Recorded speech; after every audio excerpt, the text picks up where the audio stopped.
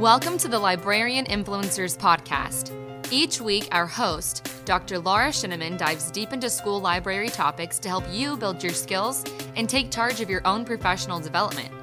Her mission is to create an environment where librarians flourish and become lifelong learners. Now, on to today's podcast. I'd like to welcome Dr. Heather Moorefield-Lang to the Librarian Influencers Podcast. So Heather, would you go ahead and tell us a little bit about your background in the school library world? Sure. I started in librarianship in 1998. So if we want to roll it on back, I got my master's at the University of North Carolina at Greensboro, which is actually where I currently work and teach. So it comes around full circle. Got my degree in 2000 at the University of North Carolina at Greensboro with a master's in library science at the time in school librarianship. I actually did not start my job as a school librarian until 2001. Okay. The school I was at, I was a theater teacher. I started out teaching theater. And I was a theater teacher for 5 years, and I was a school librarian for 6 years. Okay. So I had the wonderful opportunity to work in the same school that I was the theater teacher for, and then moved into the school librarian position. So I was actually able to train and work with the school librarian for a couple of years, actually, before I took over the position when she retired. Very nice. And so that's my background with school librarianship in the school library. Okay. After that, in 2008, I actually graduated with my EDD in education, specifically curriculum and instruction. Okay. I took on a academic library position at Virginia Tech. Then in 2014, I'm trying to keep my date straight. In 2014, I went to the University of South Carolina in Columbia, South Carolina, and I started teaching for their School of Library Science, Library and Information Science, in the area of school librarianship. Okay. I do a lot with technology in school libraries, maker spaces in school libraries and libraries. And then 2.5 years ago, I was able to come back home to Greensboro, North Carolina, to UNC Greensboro, to their Department of Library and Information Science. And I'm now teaching school library classes for UNC Greensboro, my alma mater, where I am just overjoyed and ecstatic to be back here at home, near my family, and teaching with an amazing team in our school library department. That's awesome. So in particular, you had mentioned technology earlier. Is that the kind of courses that you're teaching? I teach predominantly 3 courses. I teach one it's called LIS 635. 635 is Libraries and Technology. Sorry, we just updated the name. Okay. That is a big overview of all different types of technology and technology trends in libraries. Okay. When I taught that course at the University of South Carolina, it was very much geared towards school librarians. At the University of North Carolina at Greensboro, it's for all librarians. So I have everyone in that class. I have school, academic, public, special. I have publishers, information scientists, people going into instructional design. So it's a little more open, but the idea is still the same. So we look at emerging trends. We look at great tools, websites, apps.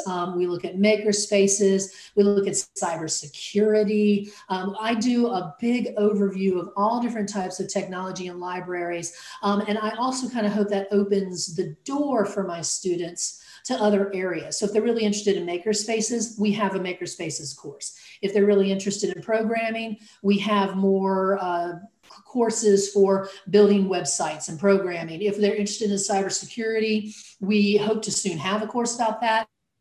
And then we also have classes in that area in computer science and our School of Business and things like that. So I hope that that opens the door for other areas if they're really interested in pursuing more. Mm-hmm. I also teach a class in storytelling and digital storytelling. And then I also teach a class that's called just the school library. And that's all about running a school library program. everything from collection development to facilities to staffing. My students do a community analysis, a collection analysis. They write grants. It's the class they take right before they do or with along their internship. Okay.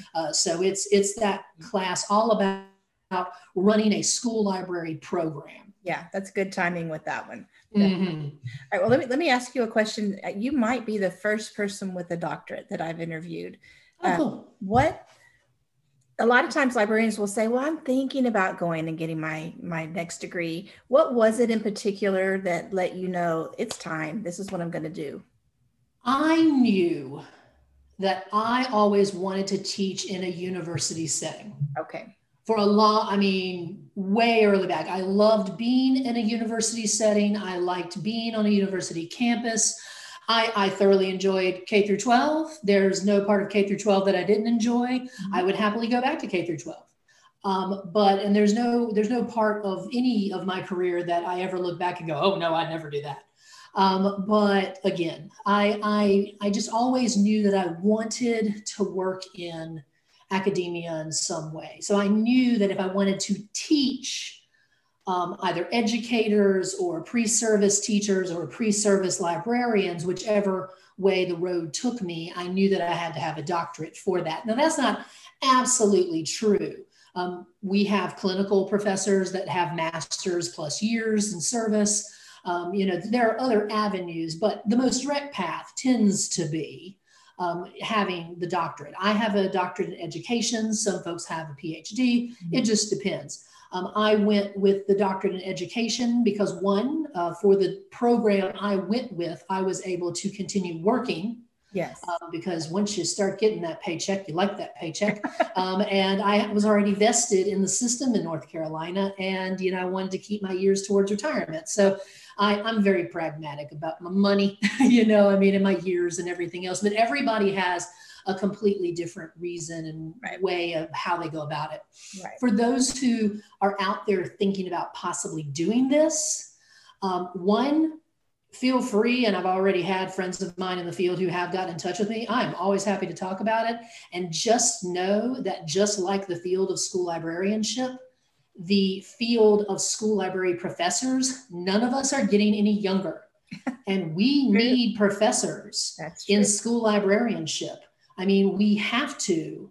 While adjuncting is awesome, and I have many friends in the field who teach school library courses, I recommend them, I give them references, I recommend them for my own program, but we have to have professors in schools of library science. You can't run a full school library program in any university or a department of school or a department of library science. You have to have at least a professor or two. My program, we have 3. Yeah. And you have to have them. And folks are going to retire, quite a few folks. And so if you're interested in doing it, there's going to be a job market. Yeah. There really will. Yeah, I agree. I say this is the time. Do it now. It is. I've had 2 or 3 friends just this past semester have gotten in touch with me, and many of them are teaching a course. They're going to adjunct and see how they feel about it, how they like it. That's a great way to get into it. Many schools want you to have your master's and 5 years of experience. That's the way we are at UNC Greensboro. Everybody has their own rules. But if it's something you're interested in, get out there and give it a try. Yeah, definitely. Most definitely. Okay. So I also think you are probably the first person from North Carolina who I've interviewed. So as far as like requirements to be a school librarian in your state, what are the requirements there? For public schools, okay, and not private or charter or anything else, but for public schools, you have to have a master's in library science. Okay. And then you also you typically have a background in teaching, okay, some education backgrounds. A very small percentage of our students do not have a background in teaching, so they do take additional courses in education in our masters on top of their hours. Okay. And they also have to have an additional internship. Okay. If they do not have the education degree or the certification in an area of education. But you do have to have a master's in library science to be a school librarian in the public schools of North Carolina. Right. It can be a little bit different with the private schools and the charter schools. We see that when we get the job listings from time to time. Okay. So you mentioned background in education. Does that mean they didn't have to teach? They just have to have that like initial background? Like in Texas, you actually have to teach so many years first. There is not a particular amount of years because we actually will have students who will graduate with a degree in education with their bachelor's and come right into our program for the master's. All right.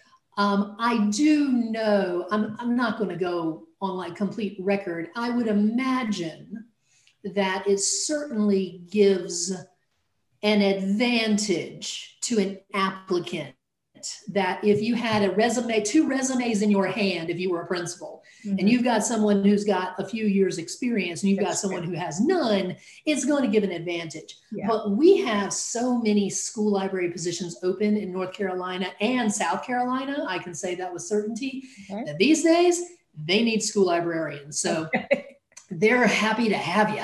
That's good. Our people are getting hired even before they finish the degree. Oh, wow. Okay. Well, that's good news. That's very good news. Yeah. We just were looking at our data just last week, and it's 70 to 80%, I believe I'm correct, of our students who by the time they graduate, they already have the job. And I think it's higher than that. That's very So, I mean, it's our numbers. And that's the way it was when I was in South Carolina too. Many schools will get in touch with us and say, we've got 4 positions. We've got 6 positions. Do you have anyone? And we'll have a few.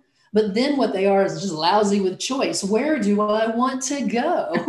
And that's great. I mean, we want that to continue. We want folks to be able to have jobs. Of course, we're a very practical program. We want folks to get employed. That's very important to us. Yeah, that's good. Well, Heather, a lot of my listening audience is the early career librarians. You know, they're just starting out, and they could have finished their degree or not, depending on where they are. But they're all, they have so many worries about things. So I love for the people that I interview to tell some stories about when they first started out. So what do you remember about your first couple of years in the library? So when I was looking at your questions, I was looking at this one and I'm going, oh, okay, that's like 21 years ago. I got to really think hard about that. So the things that I remember from my first year or two of the library was really making sure that, because in 2000, 2001, the technology was there, but the technology was not the way it is now. The technology was not as pervasive. There was no one-to-one devices. Yeah. We were not checking out 500 Chromebooks.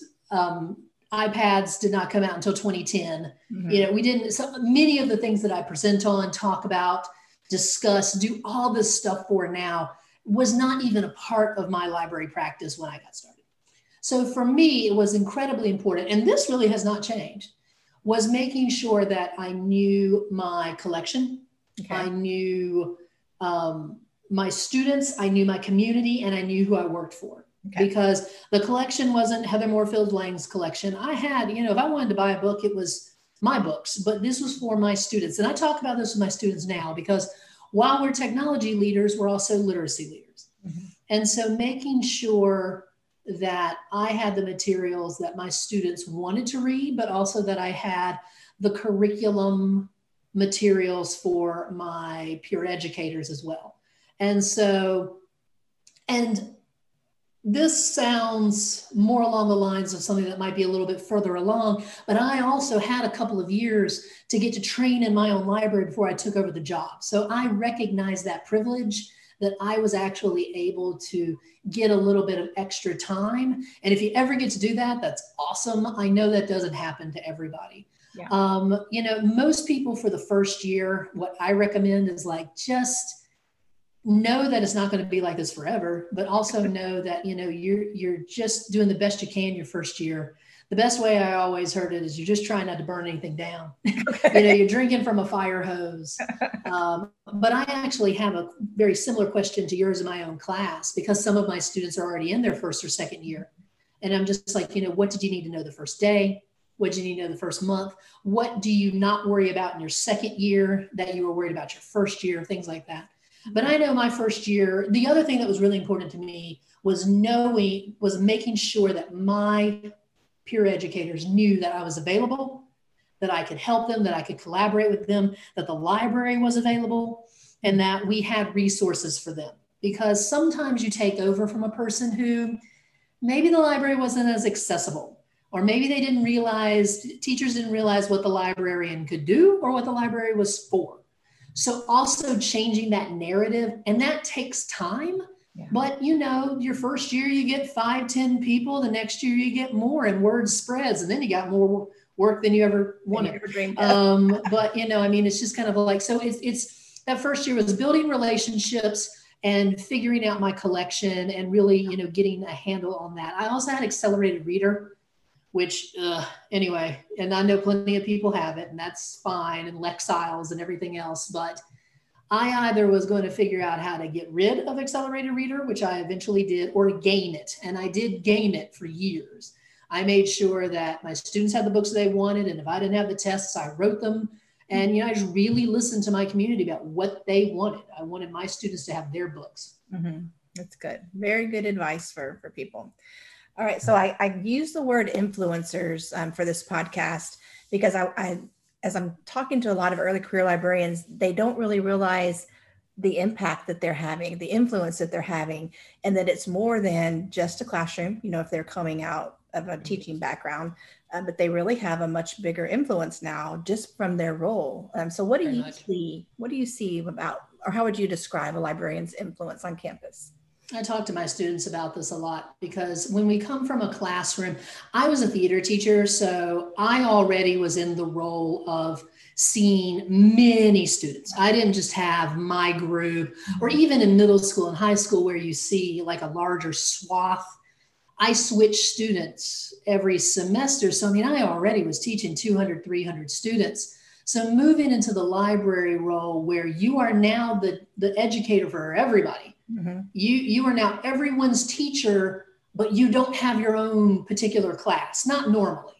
Sometimes you might be a journalism, or you might get the yearbook, or I got to hold on to a theater class, that type of thing. But you're now everybody's instructor. You're now everybody's teacher, and you have a major influence on everyone because you have that ability to really reach out. And maybe initially it's an email or a newsletter a month of what's happened in the library, or what's the latest reads, or what type of, you can put together a wakelet of resources. If you're not the most extroverted individual who wants to go from classroom to classroom, or maybe you just don't have the time because you're checking out 600 Chromebooks at the beginning of the year, or you're trying to get hotspots to everybody during the pandemic, or you're trying to even out some technology inequities. I get it.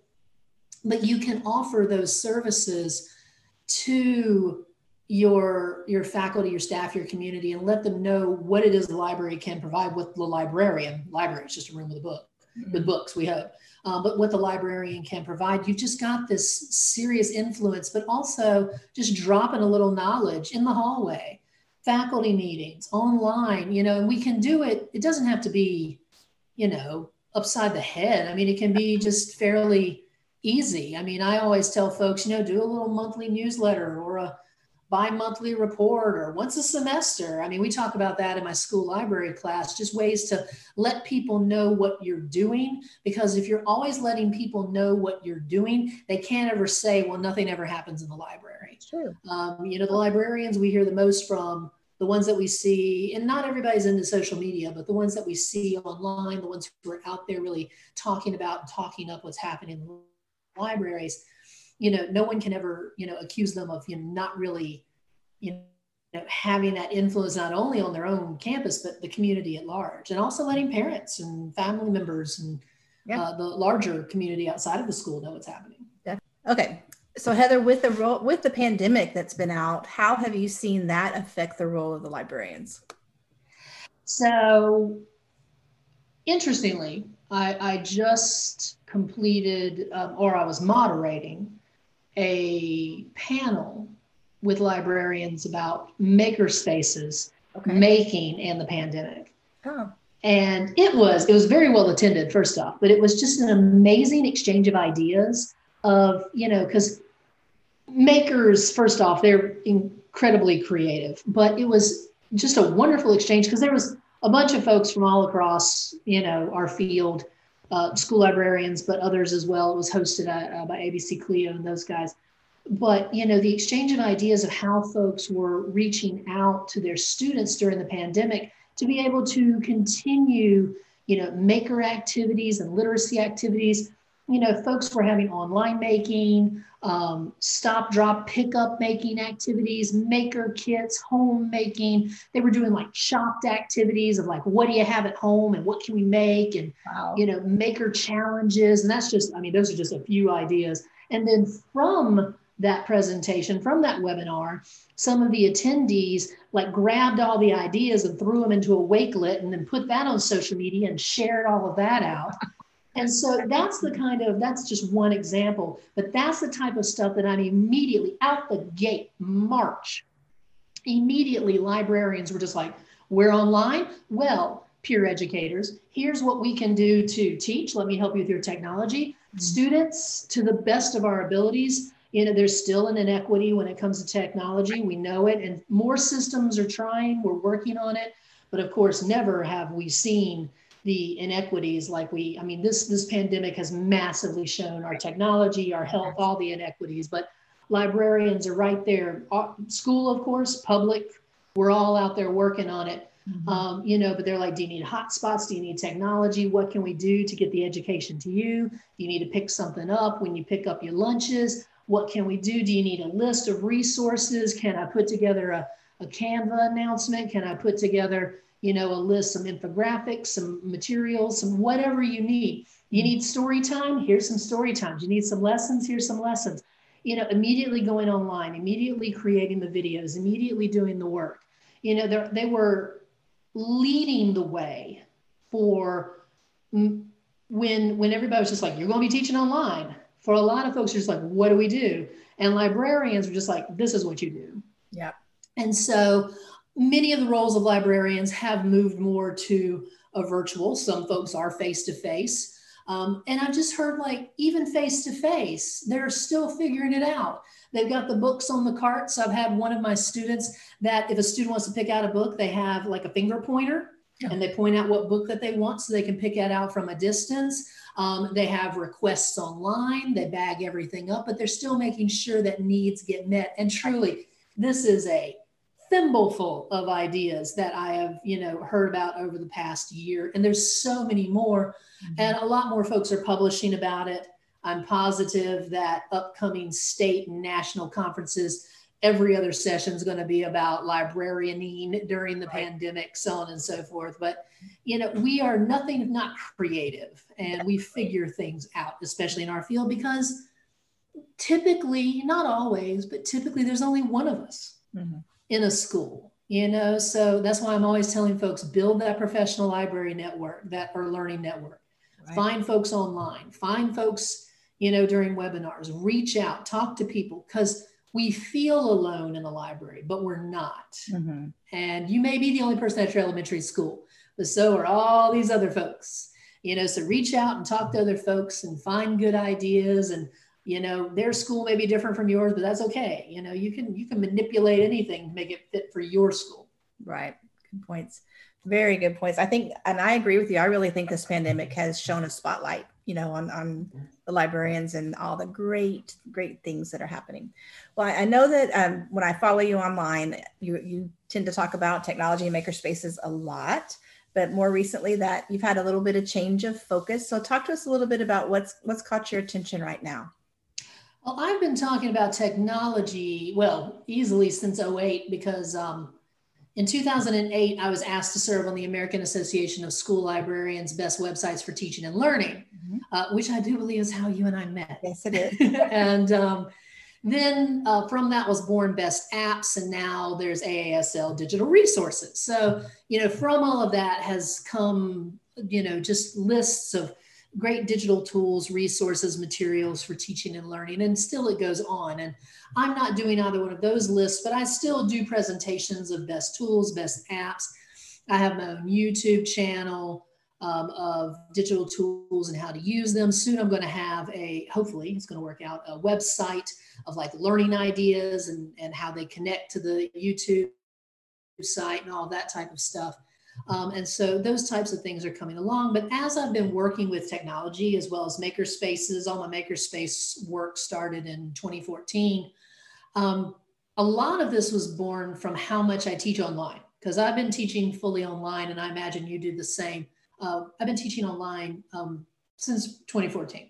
And I began to notice that a lot was introduced to me, but I also was noticing a lot of my videos weren't captioned, but then I also was noticing it was very difficult to get them captioned, especially early end.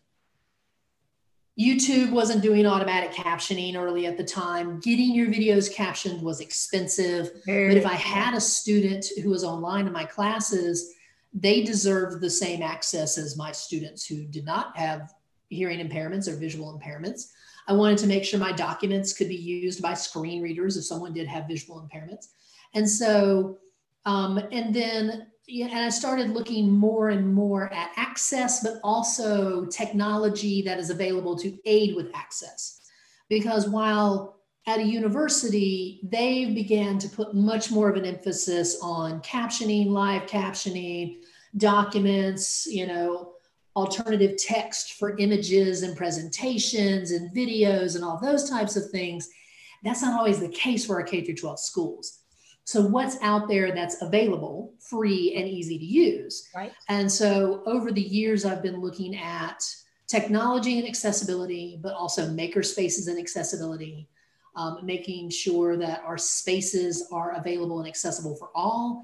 And that's those folks who may have a wide variety of ADA needs and compliance, but also, especially in light of the pandemic, as I was saying earlier, it's access of, I'm a student and I need access to the learning that my peers are getting, but I live in the county or a rural area, or I don't have the technology, or I don't have a hotspot, or I'm one of 4 kids in a house and there's only one laptop. I mean, there's a lot of different things about access. And I don't have the answer for everything, but it's certainly something that I continue to look at. I want people to be aware of, especially because I ask the questions, I write about it, but I also don't have, I don't know, the state and national level power. And I don't plan to, run for any, I don't plan to have that kind of power, but I definitely want folks to raise the questions, make the calls, because I hear people at state and national levels, and I don't want to get political, but when I hear questions being asked or issues being avoided that do not directly address the needs and accessibility of our students, that concerns me. And it just seems that folks don't know. Yeah. They don't, and then I wonder, do they care? It's like not everybody there's not equal access. And we know that. We know that. Not healthcare, not education, not infrastructure, not any of it. Yeah. And I don't have the answer to all of fixing it, but definitely some awareness would be good. Yeah. Anyway, so that's an area that I've been focusing more on and writing more about over the past few years. It's one of my not my main research area, but it's definitely an area that feeds into what I do. That's interesting.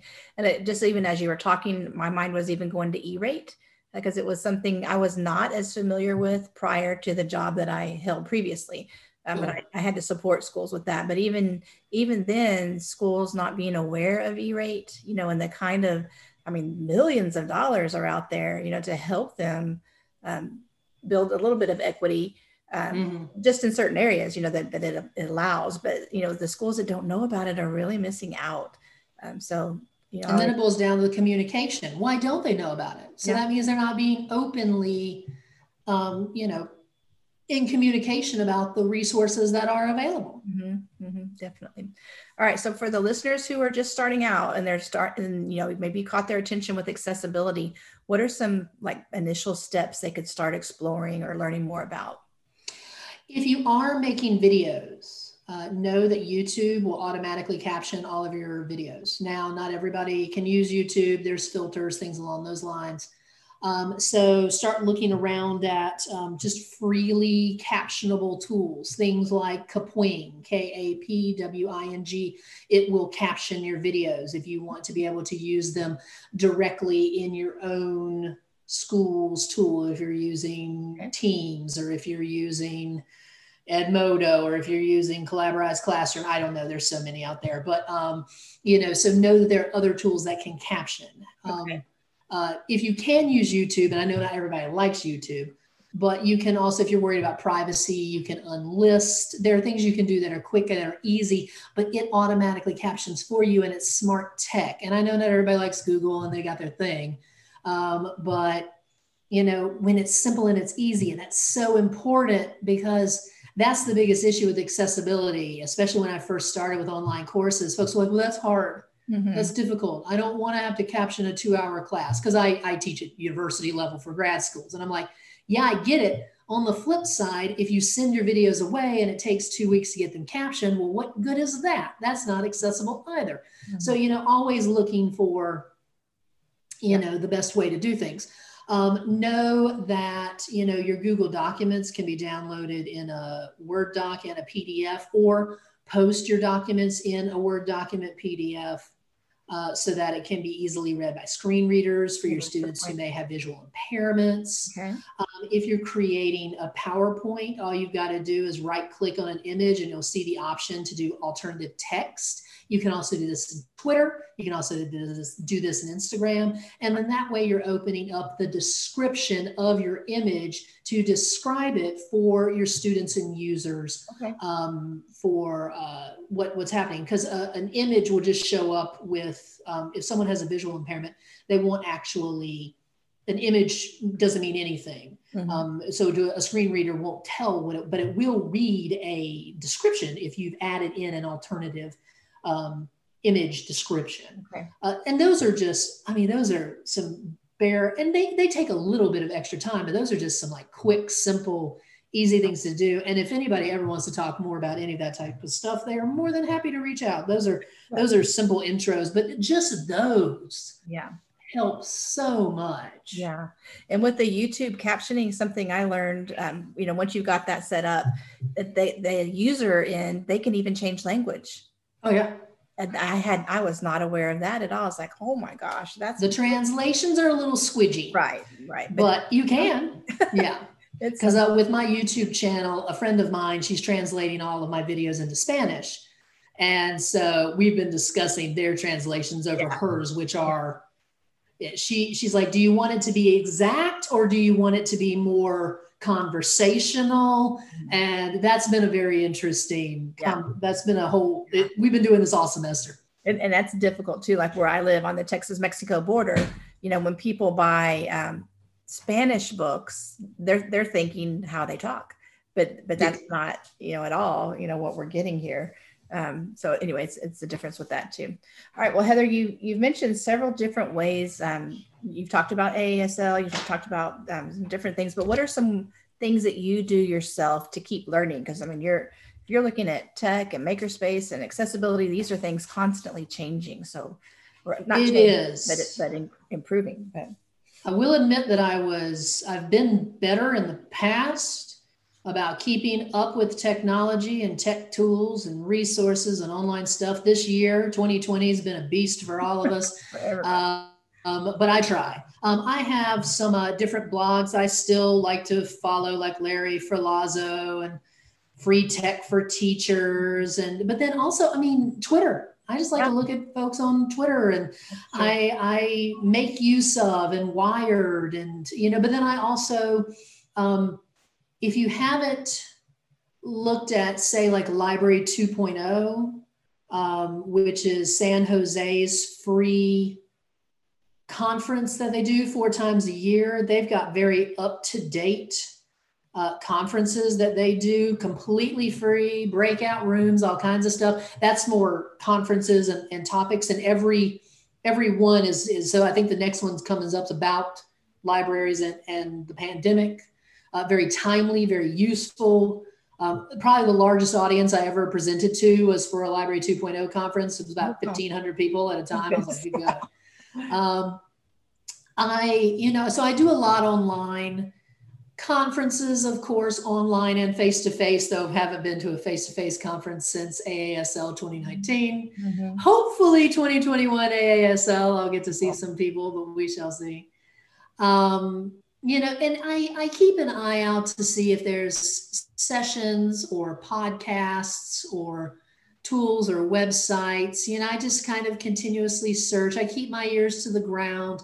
There's a conference in Las Vegas about the latest tech innovations. I believe it's CES out of Las Vegas. And I keep a close eye on that every year because I like to see what are the latest technologies that are coming out. What are the latest education technologies, robotics, TVs, cars. I mean, it's more hands-on stuff.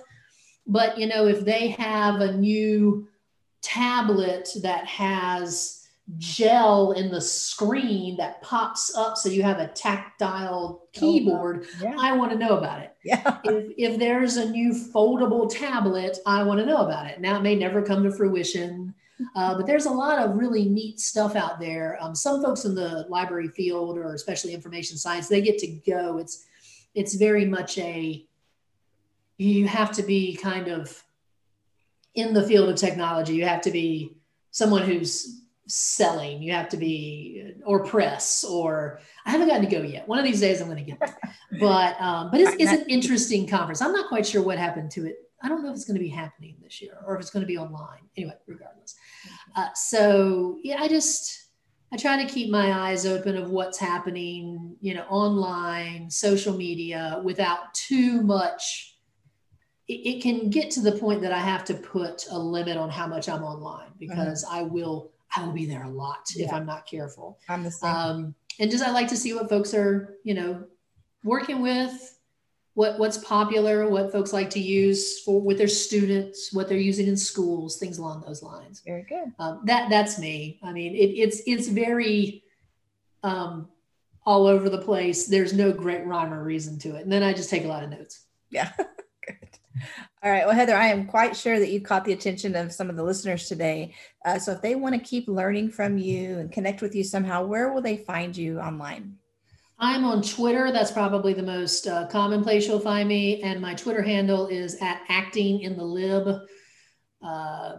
You can find me by my name as well. So ACTINGINTHELIB, acting in the lib, because I kind of combined. That's been my hang tag for a long time. Yeah.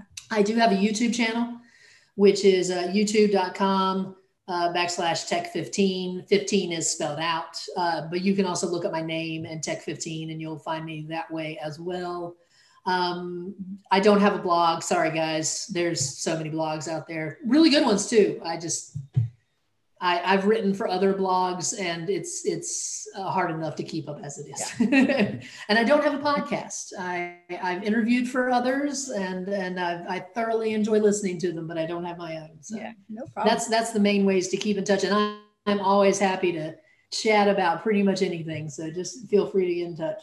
All right. Well, Heather, it's been great talking to you today. You're doing just such awesome things in our field.